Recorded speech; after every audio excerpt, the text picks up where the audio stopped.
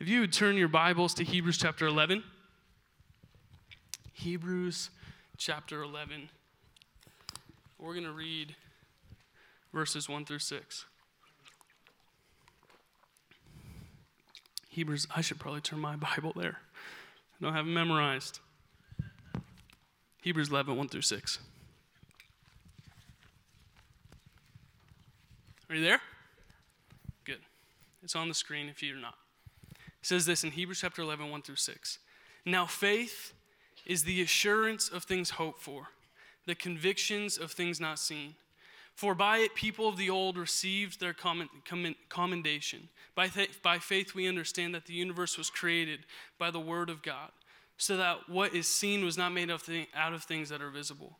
By faith Abel offered to God a more acceptable sacrifice than Cain, through which he was commended as righteous, God commending him by accepting his gifts. And through his faith, though he denied, he still speaks. By faith Enoch was taken up so that he should not see death, and he was not found because God had taken him. Now before he was taken, he was commended as having pleased God. And without faith, it is impossible to please him. For whoever would draw near to God must believe that he exists and that he rewards those who seek him.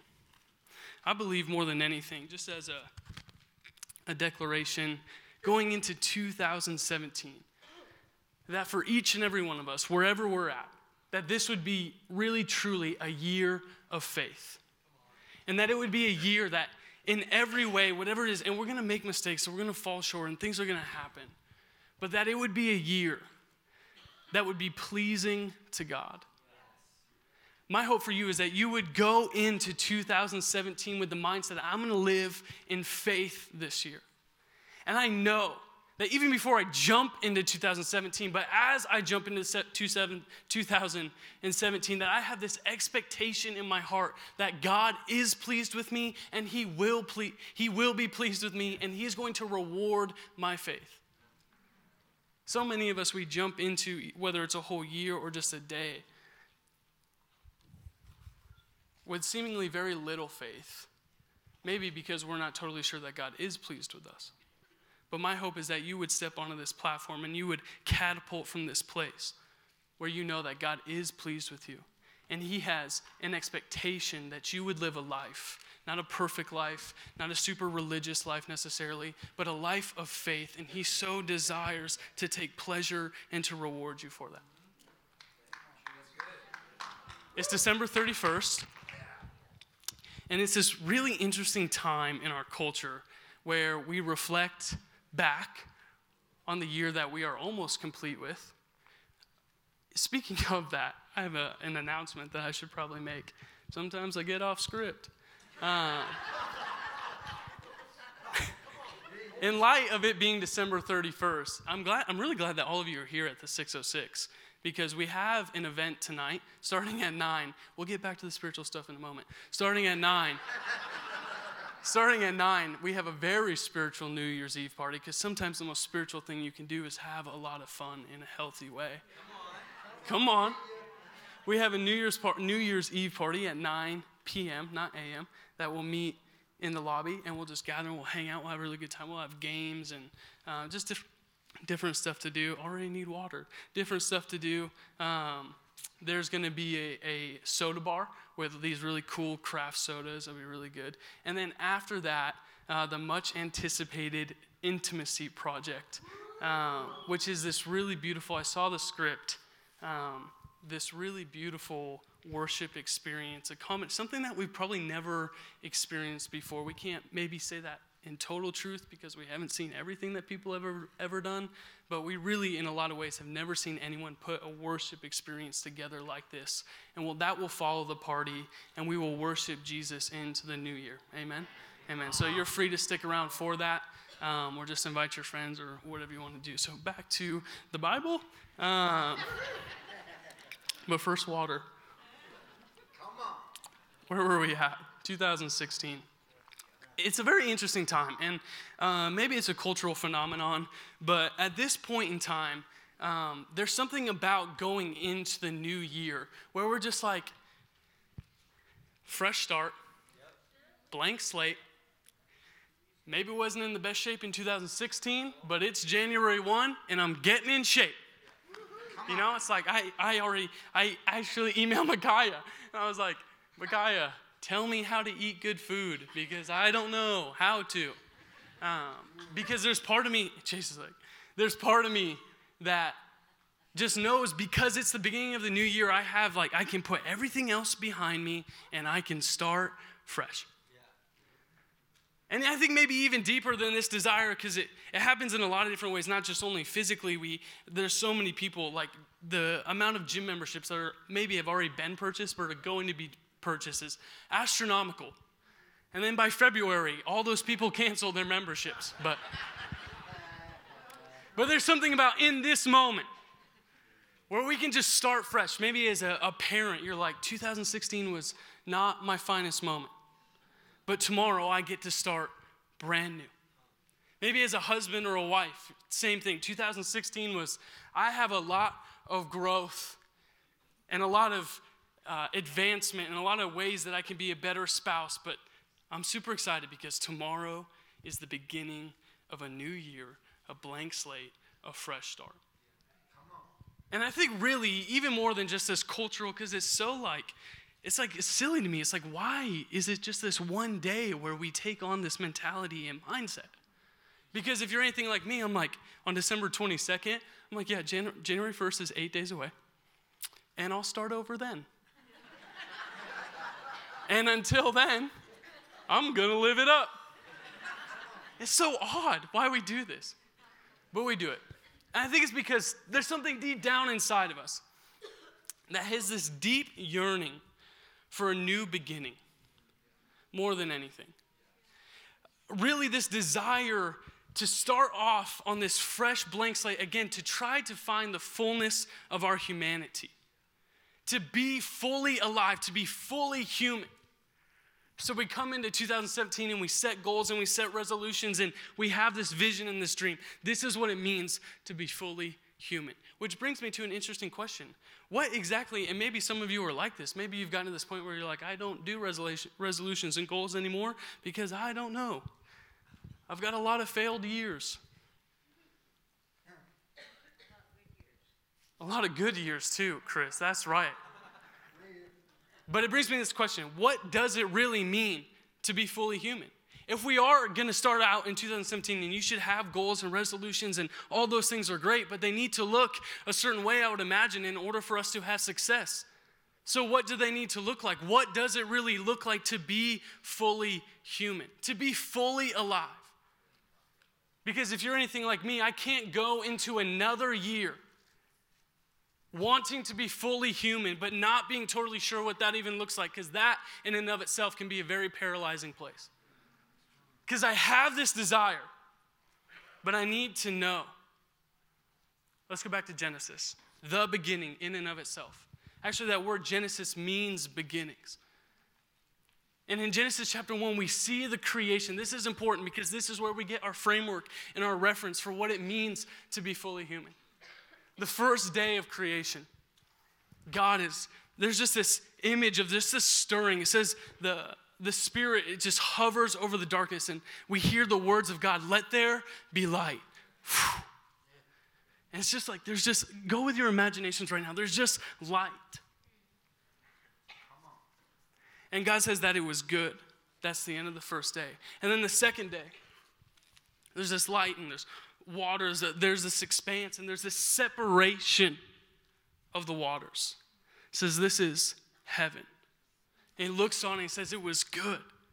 I just see this image of God, not just as this distant, far-off deity power, but this very creative, personal, passionate, intimate God who's in his fullness because he is God and he can't be anything else, just creating and expressing the fullness of his character and his heart.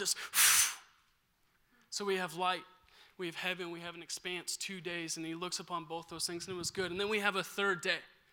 And God sees the waters apart from the heavens and he gathers ground, creates land. He looks on and he says, that is really, really good. He's not done. The fourth day, this land is lights and land, and Let me make sure I'm on the right day. I'm just a man. That's right, day 4 is not vegetation, it's stars. Hangs the stars and the moon and the sun. Have you ever thought about the universe before? The other day, I was driving home last night from Sandpoint, and my wife is like, look at all the stars. I'm like, honey, I'm driving. Bad idea. But I began to think about them, and there was this one star that I could catch as I was 10 and 2.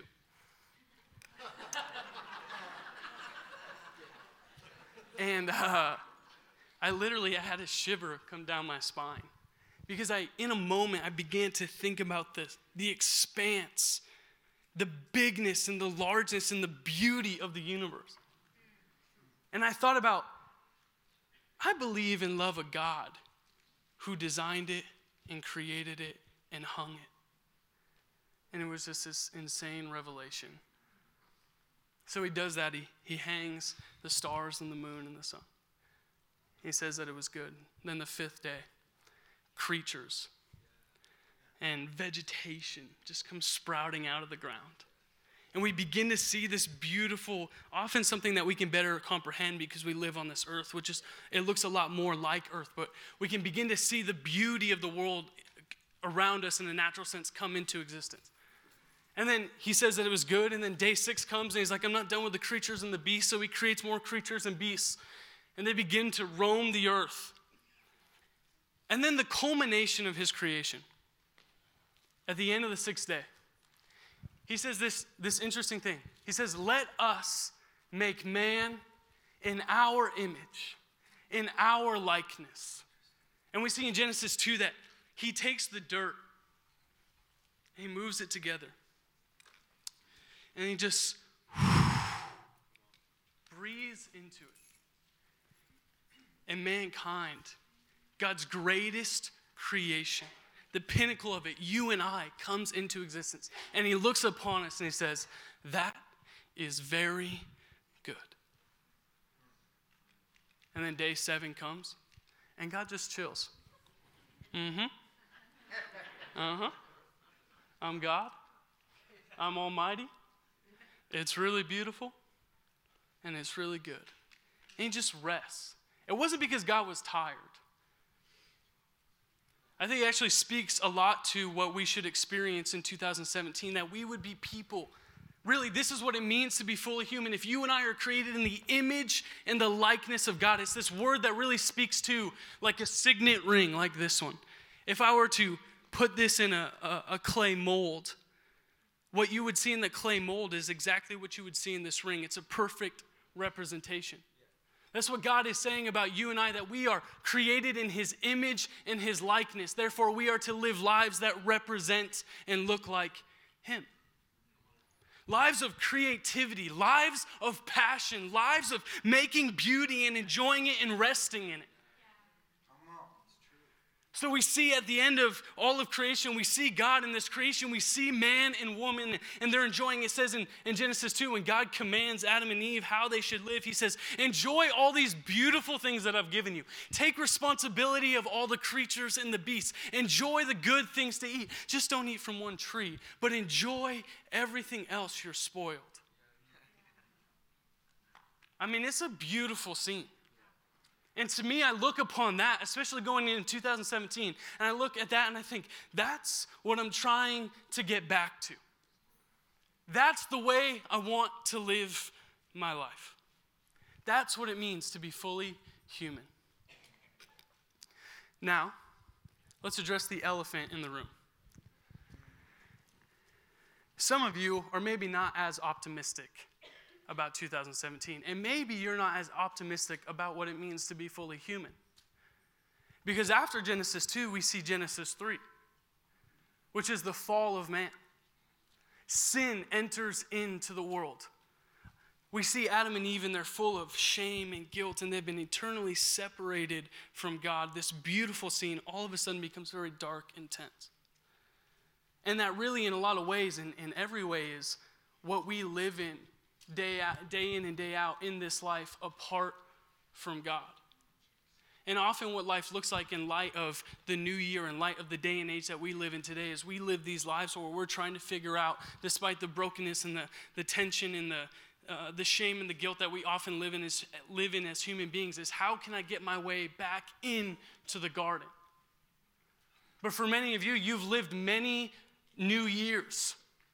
And you've gone many years where you've been like, I got goals and I got resolutions. But again, when February or March rolls around, it doesn't really look like the Garden of Eden around me. My life really seems a lot more shameful and full of guilt and darkness and just chaos and messiness. So we have this weird tension when we're in this current moment on this night, I hope. There's something inside of us because we were created in the image of God that looks on 2017 very hopeful and excited for what's to come. But then there's a part of us in our humanity where we know that there's just a lot of brokenness in this world and we're doubtful. So we're conflicted and we're like, just how should I feel about 2017? How should I feel about this life in general? Should I have hope? Is there really a way that I can get back to that reality, that place in the garden, full of peace and tranquility, experiencing God in His presence and all the good things He's created for me?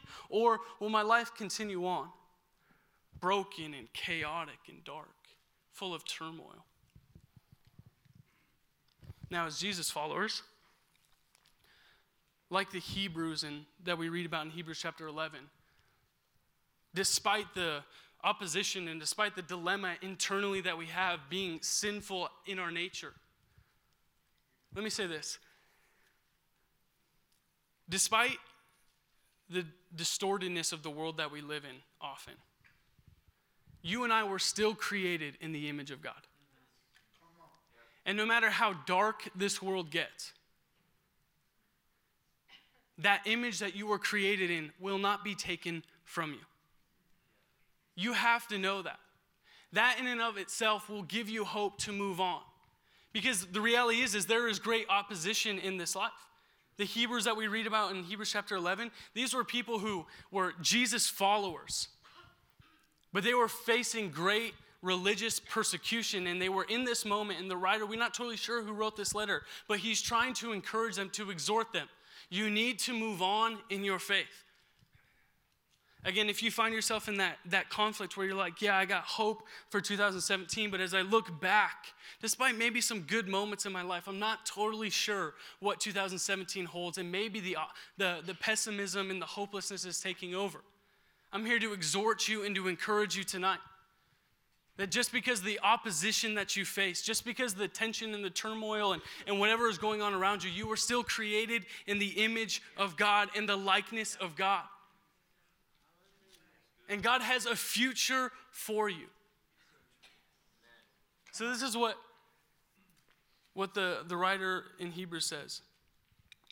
He says, now faith is the assurance of things hoped for, the conviction of things not seen. The interesting thing about faith is we use that word a lot in our community as Jesus followers. And if you're anything like me, especially if you didn't grow up in the church, or maybe if you did, that word, because it's used so frequently, and it's really a big, often mysterious word. I mean, have faith, Craig. And you might be like, well, what exactly does that mean, Connor? Have you ever been in that place where someone's like, you just need to have more faith? You just need to figure it out. Just faith it into existence. People have said that to me before, and I'm like,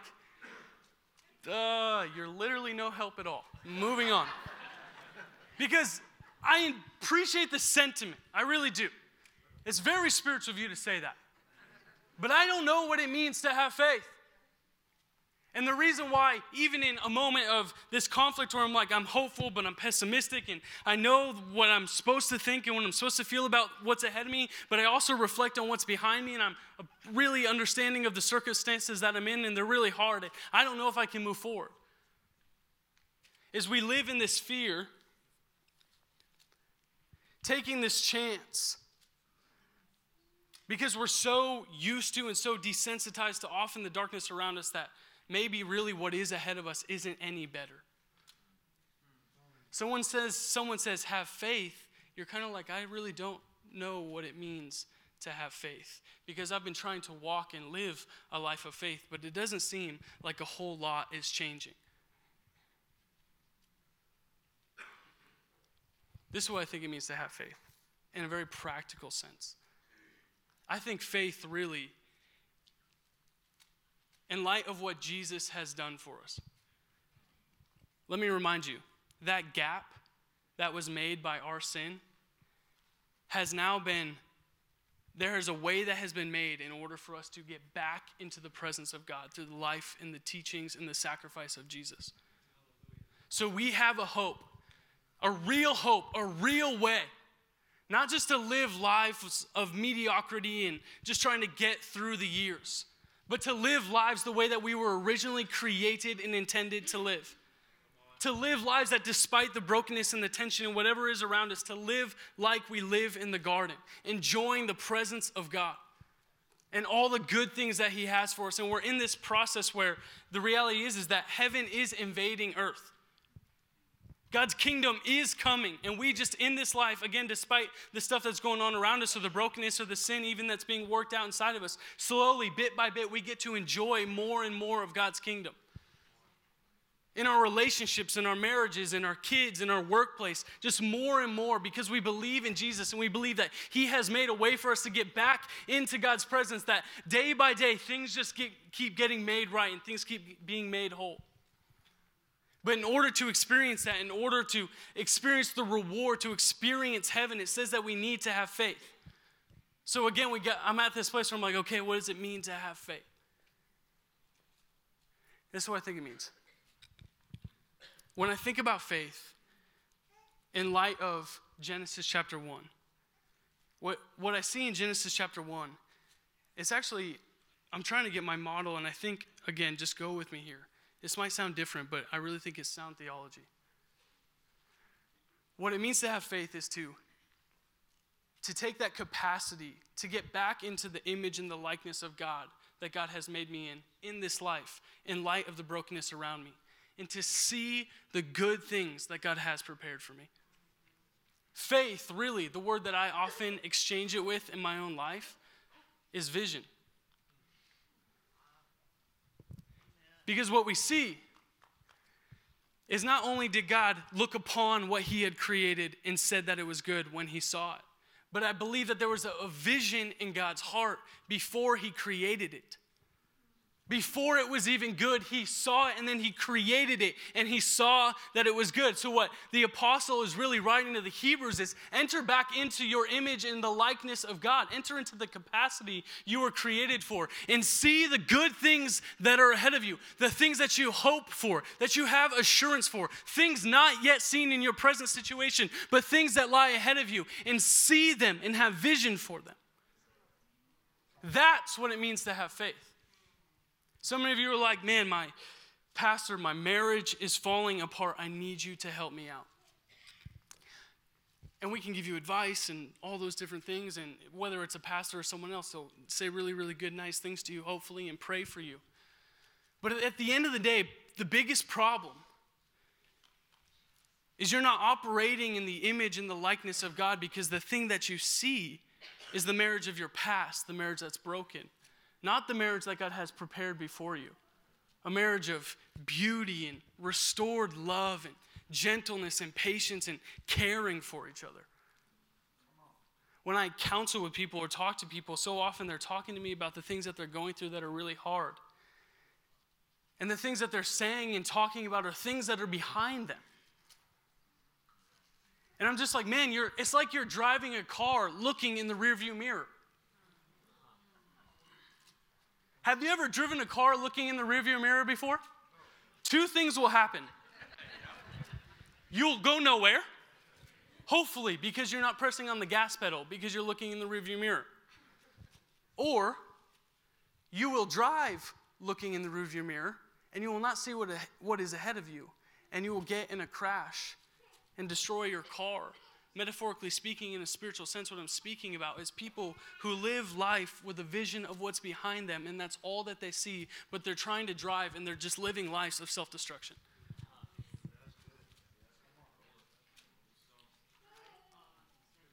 But faith, or you could do this. You could drive your car this way. You could drive your car looking at the stars. This is what literally happened last night. And I'll make a good spiritual analogy. My wife was like, look at the star. I was like, Brianna, I really can't. She was like, no, it's okay. You just look at one star. I was like, no, I really can't look at the star. And she was like, yeah, I know you can't look at the star. Because this is what she knows about me.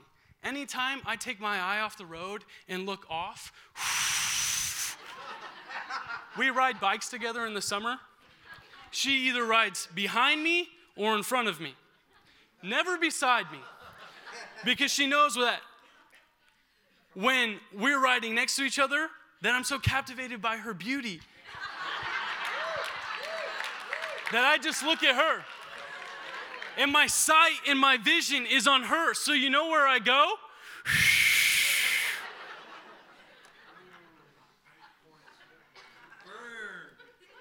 Following Jesus, living a life of faith, going into 2017 is not a life lived seeing what's behind us. That's not a life of faith. That's a life of condemnation. That's a life of guilt and shame. Now, I'm not saying that that's all your fault. I get the weight sometimes of the things that are behind you. But living a life of faith is not living a life looking in the rearview mirror. It's not living a life looking next to us, at the people running next to us. That's often the next greatest temptation, a life of comparison. I had a guy come into the church, and ironically, I have never seen him again. And he was in a really dire spot. And he was looking out at those pictures of all the people. He was saying, man, I see these families. They have such beautiful families. I want to have a wife and a family like that. And he couldn't stop talking about the pictures that he was looking at next to him. And I just couldn't help but think to myself, especially in hindsight, which hindsight's always 20/20, is I think that guy was driving and living a life where he was looking at the people next to him. And if you just live life seeing what's next to you, comparing yourself to the people driving next to you, or the spiritual people right next to you, like, man, am I as good as he or she is? Or am I as spiritual? Do I have as many scriptures memorized? You will eventually drive yourself into the ditch. Because that in and of itself is not a life of faith either. That is an incomplete version of vision. The life faith that God has for us is a life looking ahead, despite the people next to us or the things that are behind us, and looking ahead at what God has ahead of us. Now, the problem is it's really ahead of us. It's not quite come into existence yet. That's what faith is seeing the very thing that's ahead of us and being able to put the car in gear and take the chance and set out on the journey and press on the gas. And despite the storms or whatever might come, despite the people your past might be coming at you full force behind you, bumping on your tail in the car that you're driving, in the life and the process you're living. And you might just be so tempted to look in the rearview mirror. But I'm telling you, put your face and your heart and your vision forward and step on the gas. By the grace and power of God, you will outrun your past. It's already behind you. Those people next to you in the cars driving in their spiritual race, however you want to think about it, that's their car to drive. If you're in a car, stay in your car. You can't drive and unbuckle your seatbelt and step in to their car. Not built that way. If you try it, it will probably end up really horrible. Spiritually speaking, the same thing. Don't try and get in someone else's car. Stay in your car might not look all that great. It's probably not brand new. Whatever. There's a brand new car ahead of you. in another garage. I'm not just talking about cars, but seriously, like on the journey that you're on, we go from glory to glory.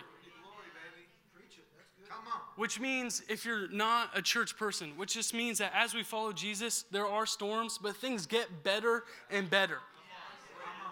Man, if you're here today and your marriage is stressed and maybe you're like in the middle of a divorce, you might be ready to sign papers next week. I'm telling you, God has a restored marriage for you. The reason why you want to sign those papers is because you're looking at your marriage through the rearview mirror. And you're probably also looking at the marriage of maybe your pastors or other really good Christian people, and you're like, I'm never going to be able to drive that car. I wonder how often, not how often, I wonder how much God has ahead of us, prepared for us. And we never step into it or access it just because we're not willing to look for it and look at it. Man, I'm telling you. And I don't want to be so like 100,000 feet in the air and like super like rah. But I really believe that there are insanely good, beautiful, redemptive, restorative things and people ahead of you in 2017. But it's going to take a commitment to drive your car and to run your race with your head and your eyes and your heart and your mind and your soul straight ahead. Now here's the other thing. Where are we at? How much time we got? The party's at 9, so we got an hour 20. Yeah, Chase, I know we got to get ready for it. That's my... Oh, man, Chase.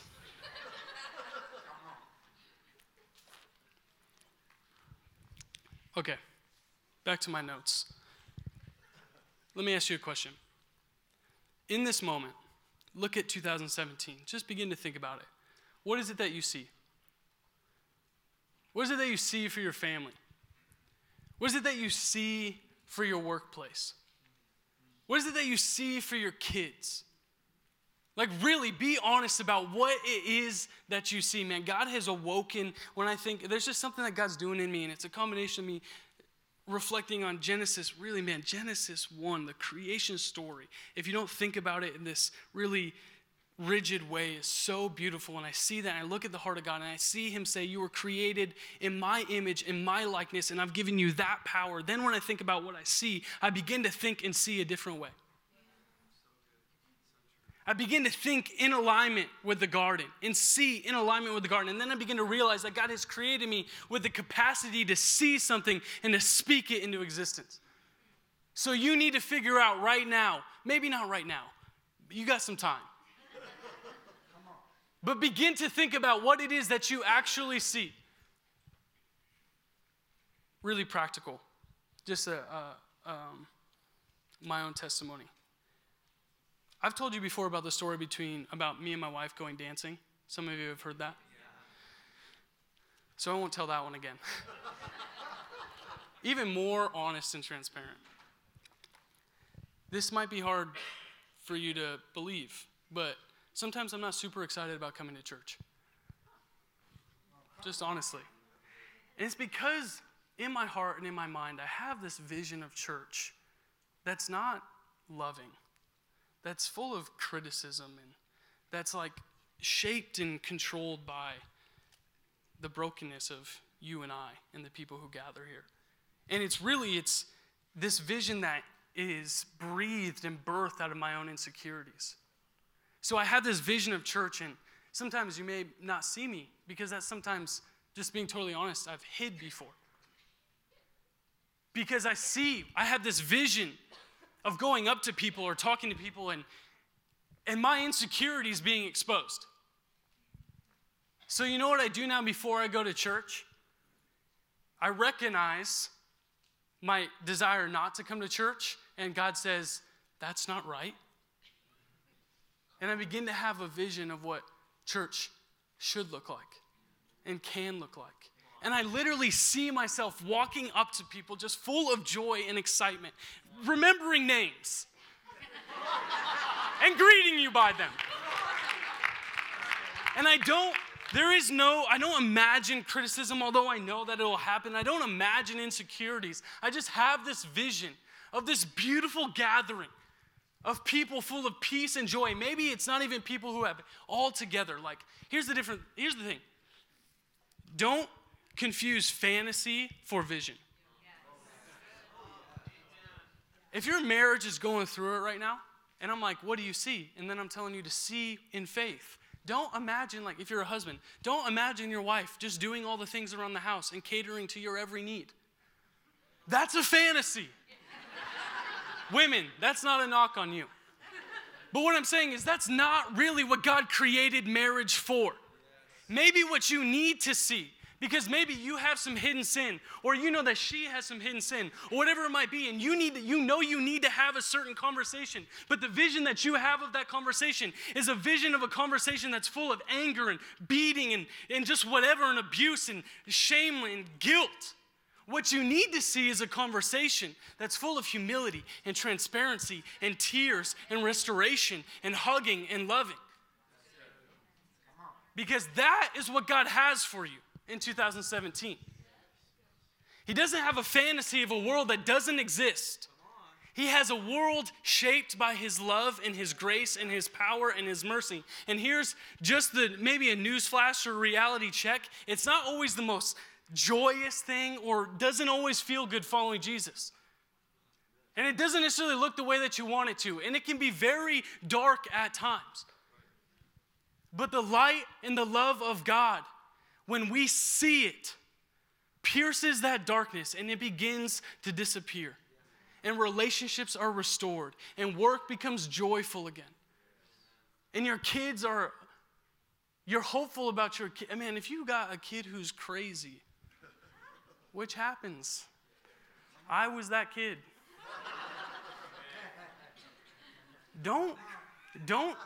Seriously, if your kid was out the night before and you know what he or she was doing, don't think about what he or she was doing. Don't be ignorant, but don't think and dwell on what he or she was doing. I would challenge you, begin to envision and see your kid following and worshiping Jesus. See it. See it. Because dwelling on the past, driving, looking in the rearview mirror will never get you anywhere. You will either stay stagnant or you will get in a wreck.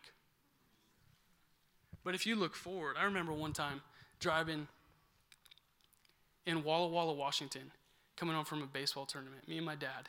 And it was literally raining so hard with our windshield wipers. When we turned our windshield wipers all the way up, we couldn't see still. We could just see a little bit down below. So I was like, Dad, I'll watch for you. No. The windshield wipers were going, and we got to wherever we could see. We didn't stop. We didn't look behind us. We knew that would do us no good. Following Jesus, you will have storms and rain and different things that will happen, but keep your eyes ahead. Can I give you 5 smooth stones? No, we're not done yet. 5 smooth stones in honor of our pastors. 5 smooth stones. If you don't know what that means, did you say neither do I? I know what it means, Craig. David slayed Goliath with 5 smooth stones. These 5 things I hope will get you through the Goliath that you will face in 2017. Amen? 5 smooth stones. First thing, will you put that slide up there? Dream about Jesus. Hebrews chapter 12, verses 1 through 2 says this. You can put it up there. Yep. Therefore, since we are surrounded by so great a cloud of witnesses, let us also lay aside every weight and sin which clings so closely, and let us run with endurance the race that is set before us, looking to Jesus, the founder and perfecter of our faith. Here's the thing. It could be at the office, it could be at the workplace, it could be in the middle of a fight with your wife.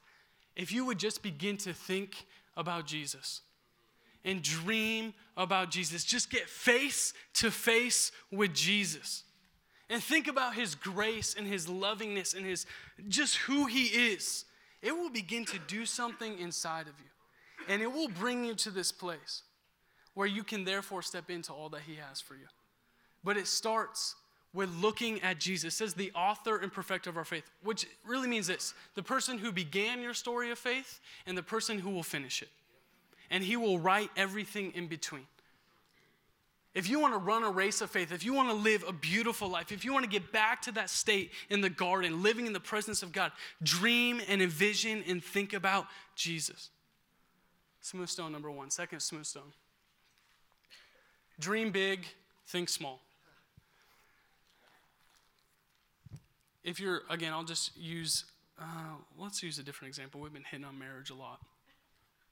Let's say this is one that we don't talk a lot about, that is just as, it's really huge. It's the hugest one. Let's say you're a really proud person.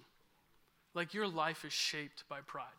No one can say anything to you. You can hardly have conversations anymore, because if someone disagrees with you or doesn't see the things that way that you see them, you just explode and you get so angry and you can't control it, and you're just like, just so full. You live this life just shut off and sheltered and separated from people.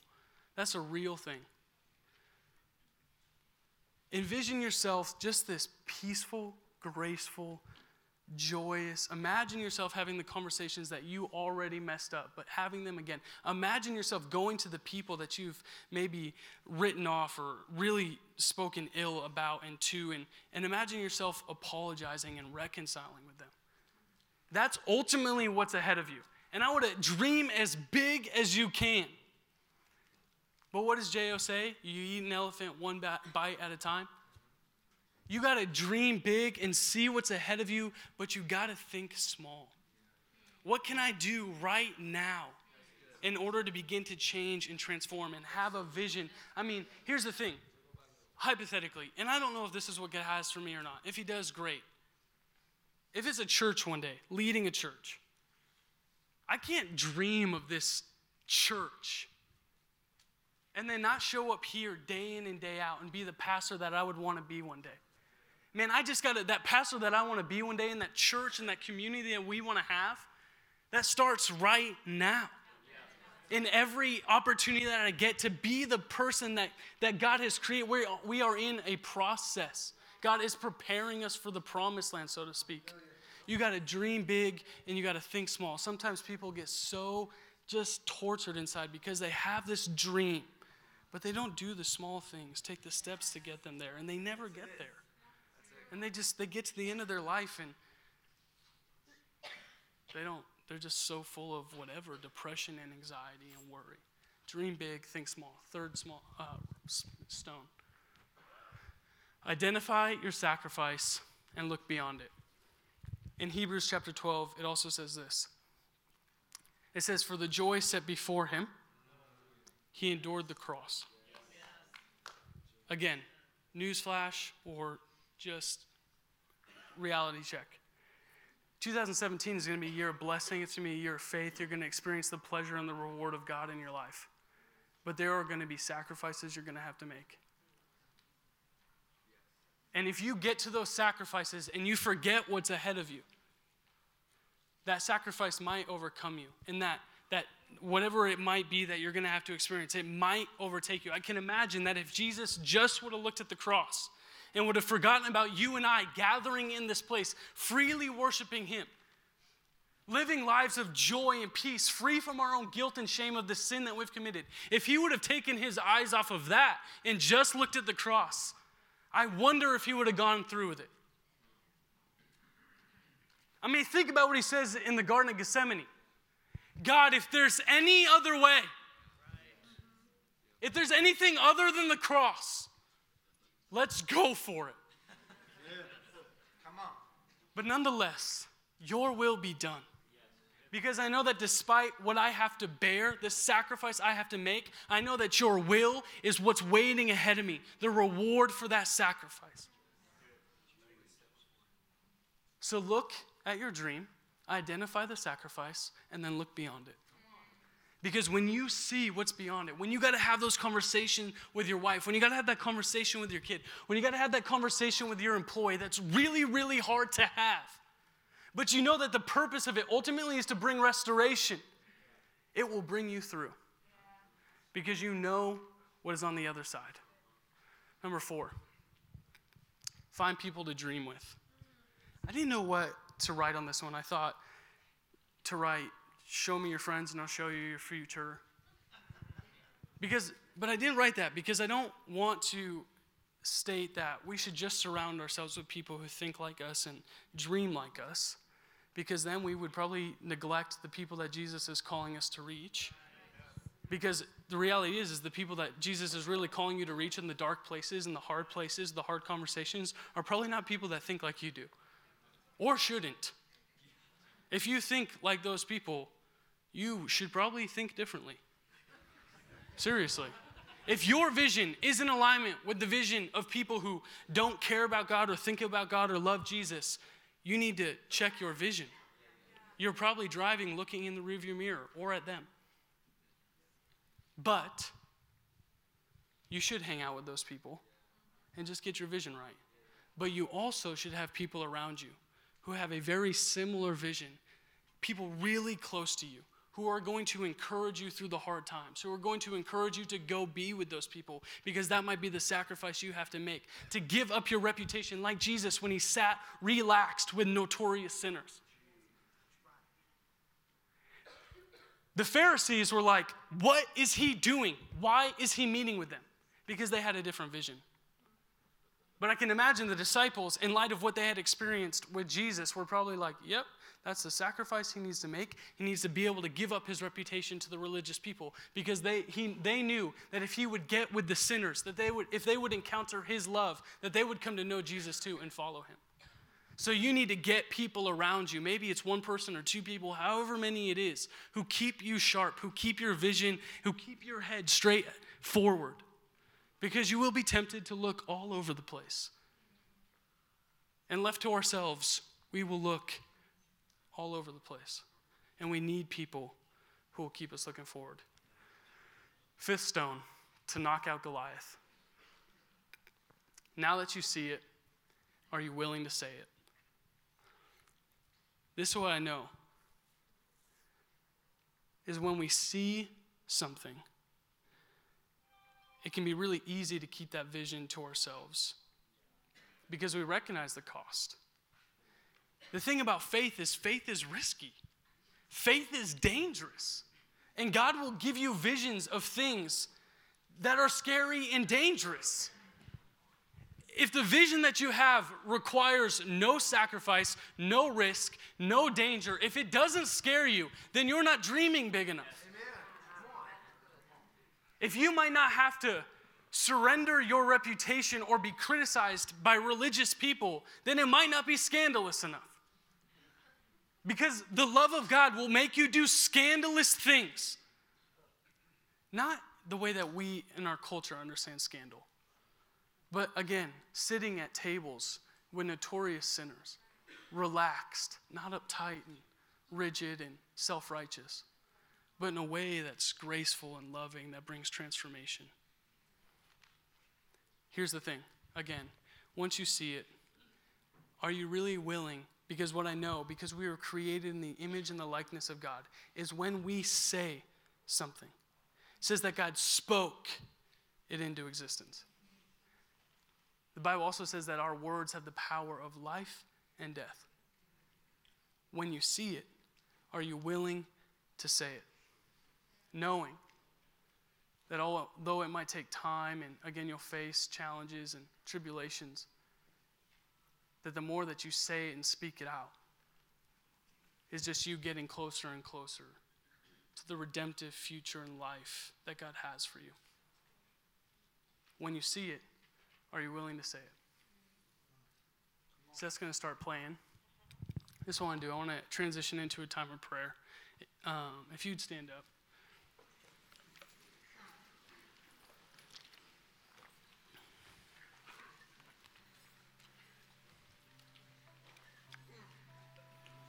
I want to read you one more scripture. Joel, if you'd put up Isaiah 43, 16 through 21. Right before we pray, that's what it says. It says, Isaiah. This is what God says.